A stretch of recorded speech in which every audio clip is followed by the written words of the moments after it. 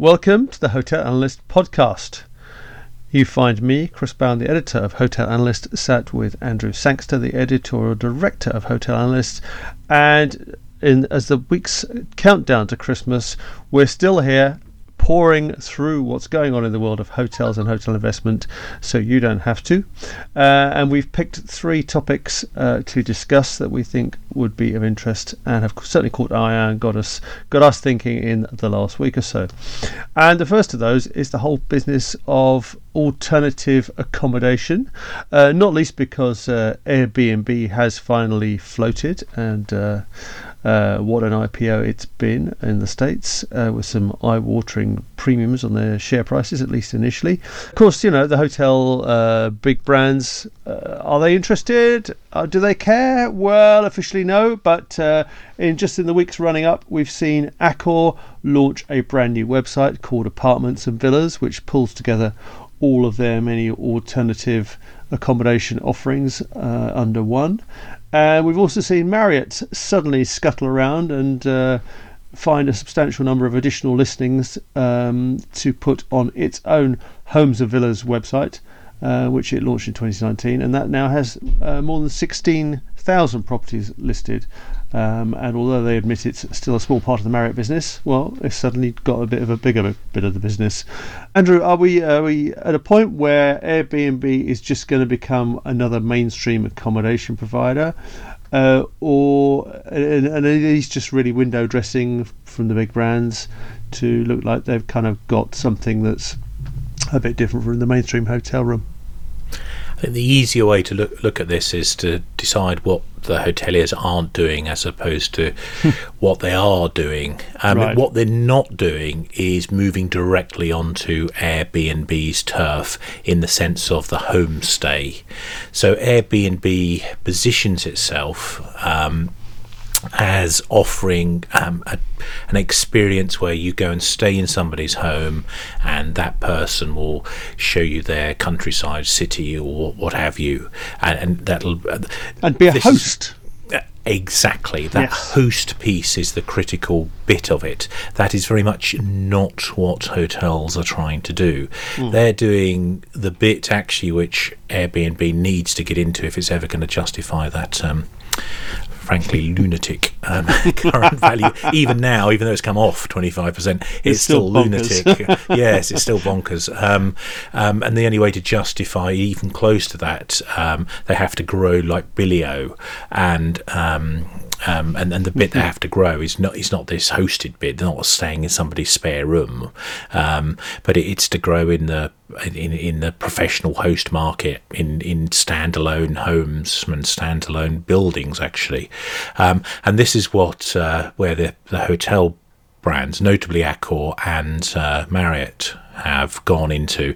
Now, Accor got a bloody nose in its first foray into this when it did the One Fine Stay acquisition, and that's been written down to zero because it didn't work out quite as well. And they've positioned it now in a way which makes it look very like what Marriott's offer is actually, Marriott's Homes and Villas. Now, you know, I think there's both a defensive and an offensive play here with what both Marriott and Accor are now doing.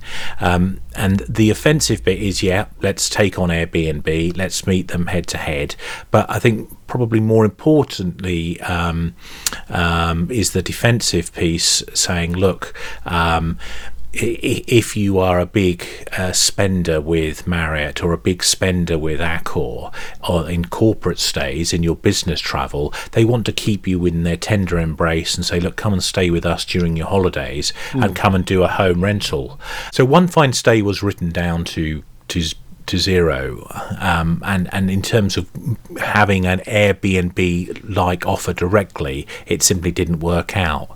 But what Marriott is doing, and now what it seems to be Accor doing, is saying, look, if you're a high-spend customer on the business travel side, stay within our tender embrace when you go for leisure travel.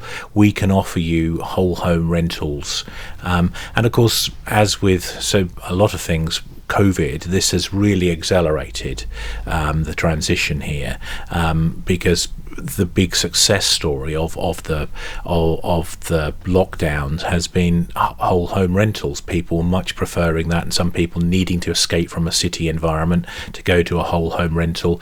The staycation market has had rocket fuel put beneath it, and so this is the thing that makes sense. And so therefore, from a hotelier point of view, they want a little bit of that action, but I don't think it's going to be very big. I don't think it's ever going to be a significant part of it. It's just an ancillary. It's a useful to have. It's something that enhances their loyalty program, but their core profit area is going to be the traditional hotel stay. And of course, the other thing that's Airbnb are still weak on is this whole business of health and safety, and a whole bunch of UK organisations who are still fed up with Airbnb recently asked a leading legal bigwig to run his eyes over the whole Airbnb proposition, and he's come back and restated the kind of oft-mentioned complaint that there's no contract with Airbnb. You are contracting via the platform with the provider of accommodation, and therefore there's a whole series of concerns over health and safety. Well, as somebody in the media industry primarily, as we both are, Chris, we've seen what these platforms have done to our sector by frankly trying to have it both ways, to have their cake and eat it, to use a very popular metaphor of the moment. They say, oh, look, we're just a platform. We can't possibly censor anything or be responsible for what's on our platform. But they're very happy to feature everything on there and make lots of cash by directing people to that content. In the same way, Airbnb says, look, we're just a platform. We're not responsible for any of the health and safety or planning breaches or non-payment of taxes, which our hosts do. But they want to cream off all of the cash for the introductions. It can't carry on like that. No. And in fact, just this very morning on Twitter, I saw someone you and I both know complaining they've basically been rinsed for £2,000 for an Airbnb booking. They'd been promised if they needed to cancel, it would be a refund. And when they came to cancel, they haven't had their refund. And the thing is, Airbnb has stepped away from that. They did very well at the beginning of the pandemic in forcing hosts to refund people's money, but that upset quite a lot of hosts actually by doing that, especially given that a number of hoteliers weren't giving their money back either. But I mean, in terms of the longer term business build thing, that was what Airbnb quite rightly, I think, decided to do, but they haven't taken that further and enforce that all the time. So your contract is with the host, not with Airbnb, and they sort of wash their hands of it. And I've got a bit of a problem with it. You don't even have to show Airbnb you've got a gas safety certificate. So we're going to get at some point somebody probably getting gassed by staying at an Airbnb, and they'll try and claim, it's nothing to do with us, Gov. Well, I just think it's immoral, actually, that positioning. I mean, most holiday cottage places require the owner of that cottage to show, look, we have got a gas certificate. I mean, if you want to rent out an apartment in the UK now, not only do you need gas, but you've got to have a very thorough electrical assessment, actually. I think that's a legal obligation from April next year. Airbnb doesn't put any of that in place. I mean, there's a very big issue over life safety. There's a very big issue over its facilitating tax avoidance. There's a big issue with that, and there's a big issue in terms of how it is getting around planning rules, and where cities are trying to have a balanced sort of accommodation offer for their citizens. Airbnb are just driving a coach and horses through that, and so not surprisingly the authorities are coming after them. There's one thing that gets governments excited, it's failure. It's anything that impacts their tax base. Absolutely. And this is the area, I think, where Airbnb is going to be vulnerable, and I think there's going to be a lot more regulation in that piece.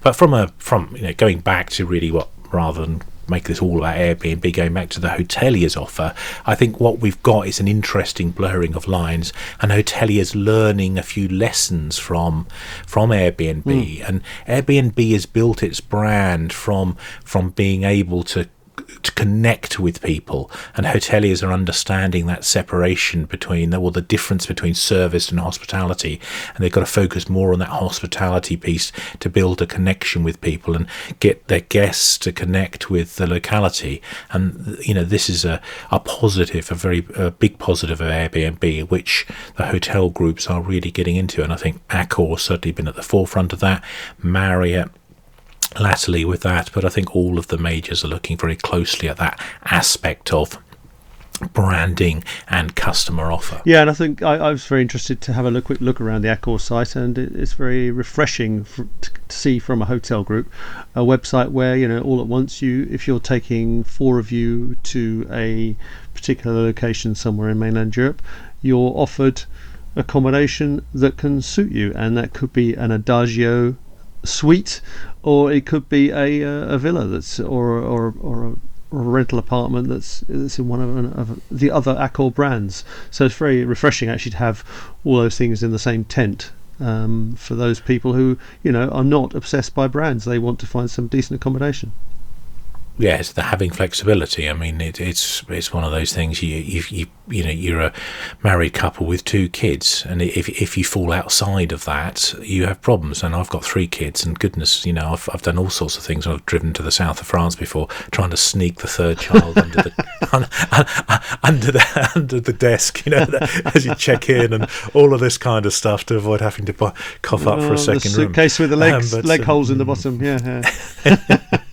Yes. So, yeah. Right now we're talking of going away on holiday. We're all dreaming of foreign trips, and we've been taking a look at what's going on with some of the tour groups who are kind of hopefully lining themselves up for a bit more of a busy 2021, as they hope against hope that many more of their guests, their customers, will be in a position to actually travel next year, to spend money with them, to book flights, to book hotels, and go to the Med or further afield.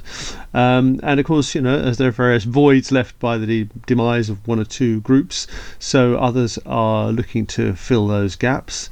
We've seen some of the budget airlines moving in to kind of grab slots at different airports. We've seen one of the coach tour hotel groups moving in to fill the gap left by the demise of Shearings. And also we've been taking a look at what's going on at TUI, where, let's face it, they're not quite out of the woods yet. And there may even be some questions over how long they're going to last, and will they follow Thomas Cook into ultimate demise? My answer to that's no, I think. But I think they're pretty. I mean, they've got a tough time ahead, but they're almost in the position of being too big to fail. And the challenge with them going, I think, could be whilst it does create opportunity for hoteliers, I think it creates probably more problems, both in terms of the airlift that their airlines represent, and but also the contracts and so forth that that particularly if you're a resort hotelier in Southern Europe and further afield, they do offer. The bigger point with this is that we are at the beginning of the end of this pandemic horror show. Now, I mean, there's still a lot of pain to come. These next until Easter, I think it's going to be a very tough time, certainly in Europe. I mean, it's going to last probably a bit longer than that in parts of the developing world. I mean, Asia is well on the path to recovery, but the problem Asia has is that as soon as a country opens up its borders, it lets infection in. Yeah. So you're not going to get true international travel, I think, until most of the rest of the world, and notably the rest of the developed world, has a vaccine and is not going to start importing the virus into these Asian countries, which have been much more successful at containing it. So I think, but we are on the what has happened since we've got news of the vaccine, and that transformed things, and we've had not just one vaccine, but we're on the cusp of a second one being approved, the AstraZeneca Oxford vaccine, which is the cheaper one and can be rolled out globally. It still looks like it's got legs and is maybe going to be approved before Christmas, which would be a great Christmas present for everyone globally, I think, to have that. But what we can see is that barring some major epic disaster in terms of it switching into a new variant which is more lethal than the current one, it's very difficult to see any other scenario than that by Easter we're on the road back to a more sensible pattern of how we run our societies. There will still be social distancing, I think, in some form or another through much of 2021, but we will get better and better and better as the year progresses once we're through that. So that's the good news.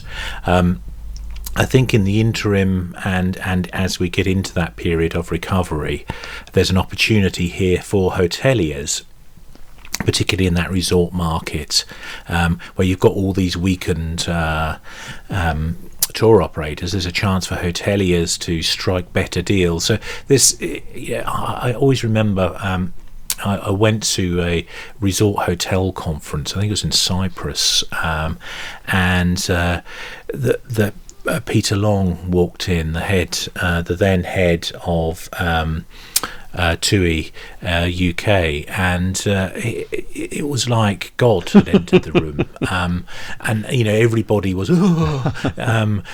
because they are, as a hotelier in those sort of markets, you're so dependent on that tour operator for airlift and bringing that business. But there's opportunities you've just mentioned about Wizz Air. Hopefully EasyJet will find its mojo again. Jet2 are also making moves, and Ryanair. Well, Jet2, I mean, they're slightly in the tour operator marketplace as well, so I don't think there could be a trickier one. But certainly they've got a good airline there as well. But that's an opportunity there to get those independent travellers in rather than come as part of a package. And I think hoteliers need to seize the opportunity that is there now to come out of there if they possibly can. Of course, the challenge is that they're on the knees just as much as the tour operators are in many cases. I do expect to see more activity by the global brands though in this resort market. I think there is a huge opportunity here. There was already moves, and there's already all sort, because there's the shift away from the sun, sea and sand holiday, the bucket and spade holiday experience on the Costas and elsewhere in the Eastern Med and so forth, towards more experiential type holidays where you're looking to get something out of it, an activity holiday or something like that. That was causing dislocation with a number of hotel groups and independents already, and that has just massively accelerated now because of COVID. And I think they were looking at to be restructured, and I think only more so now will they need to be restructured. So I think activity can be expected. And I think the market that's going to come back first is going to be the very much the older generation. I speak as my 85-year-old mother has had her jab today, her vaccine, and she's already limbering up and wondering when she can book a plane and get herself off to the Med before Easter. So wow. Yeah. Well, as the cruise market is coming back, and it's often hotels forget about the cruise market, but it's something like 10% of short-term accommodation is the cruise market, depending on what number, and it's an important aspect of our broader industry, I think. So it's going to be interesting. I think you're right, Chris, because a lot of those older people as well, that they haven't had their income too damaged because the stock market's up. What's paying their pension is at least level anyway, but it's almost back to where it was. So they're what's paying their pensions hasn't been that badly hit if they're on a defined contribution rather than a defined benefit scheme. Those on defined benefits have just been laughing all the way to the bank, actually, as long as they can avoid the virus. But the good news, we're back there, and we've got it's a very weird recession in that personal balance sheets, consumer balance sheets actually increased during the recession. That's hardly ever happened before. So people are coming back with more money in the bank on average than was the case when they went into this recession. So we're in a very remarkable situation, I think, and it's people like your mum who's got the cash to go out there and spend, Chris. Splash. Okay, now, and perhaps she'll be off to London. We're going to talk now about city centre hotels, and particularly what's going on in London. They're still, if you look at the performance numbers from STR and others, we're still in a situation where the hotels in city centres are performing very weakly with very low occupancy. And of course, until business travel gets going again and events get going again, then those figures are going to continue looking weak. But that's not to say people aren't making plans for the future, and we've seen a flurry of deals signed in London in the last few weeks.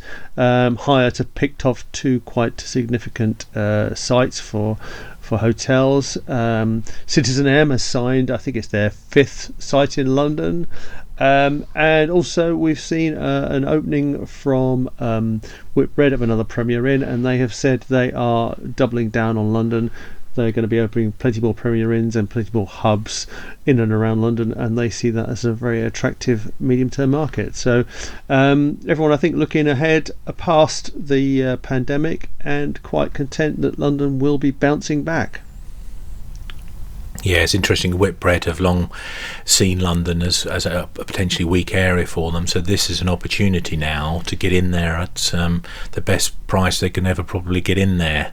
But it's a balancing act, because I think we've gotten quite a while, depending on the type of property, of difficulty. So we've got at least sort of 6 months of tricky trading, I would suggest, before we get back into a full swing, even for, say, a budget property, certainly beyond just the other side of Easter, before it starts really building back.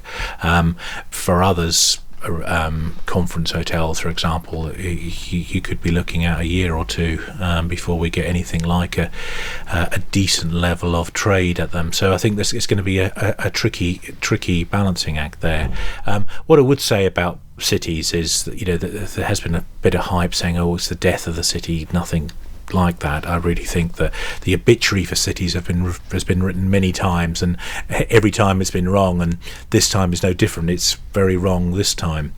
The trend towards bigger and bigger cities, if anything, has only gathered pace and is going to keep gathering pace. It's the shift in how we are running our economies. We've moved from manufacturing, and we're moving into a service, and we're moving into the knowledge-based economy. And to be effective as a knowledge-based economy, you've got to have networks.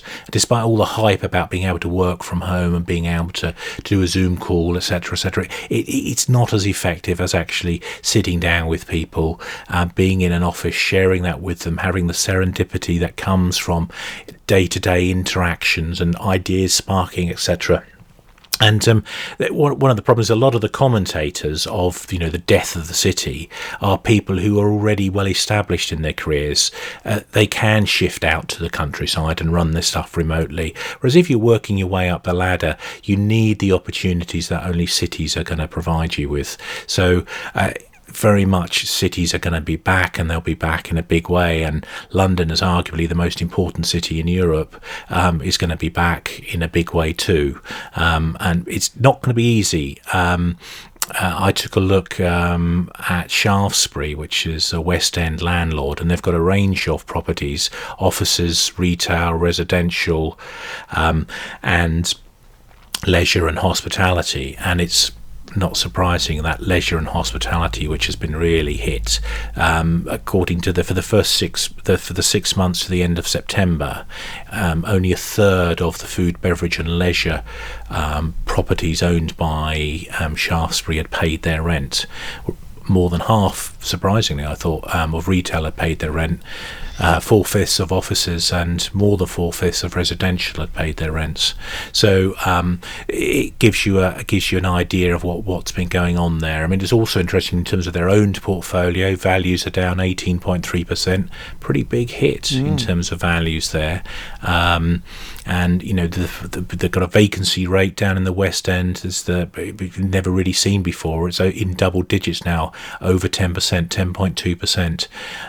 So it's a bleak immediate outlook, but I think there is going to be a good strong recovery. One final thing on how bad this has been is perhaps worth mentioning on it, which is in terms of estimated rental values. So during the global financial crisis in 2008, these were down 3.9%. During COVID, this is down 6.6%, nearly twice as bad. Just gives you a scale of the hole we've fallen into during this period.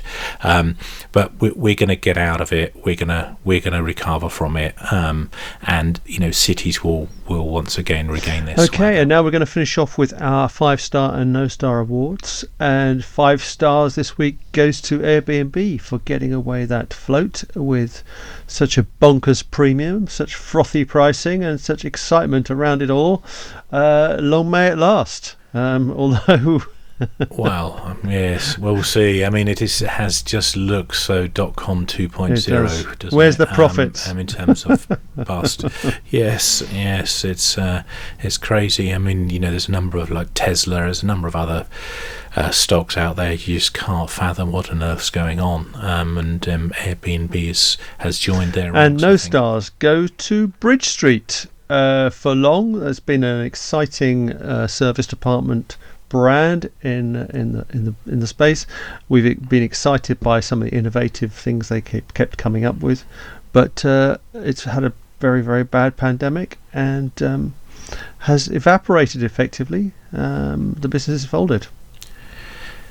Yeah, quite a surprise really, because everybody said, well, look, the segment which is doing best here is service departments. I think that's right. I think they have done best, but I think there's been some underlying structural issues within Bridge Street that have caused it to finally Never mind, there'll be plenty more to come and fill the void. And on that happy note, we'll wish you bye for now.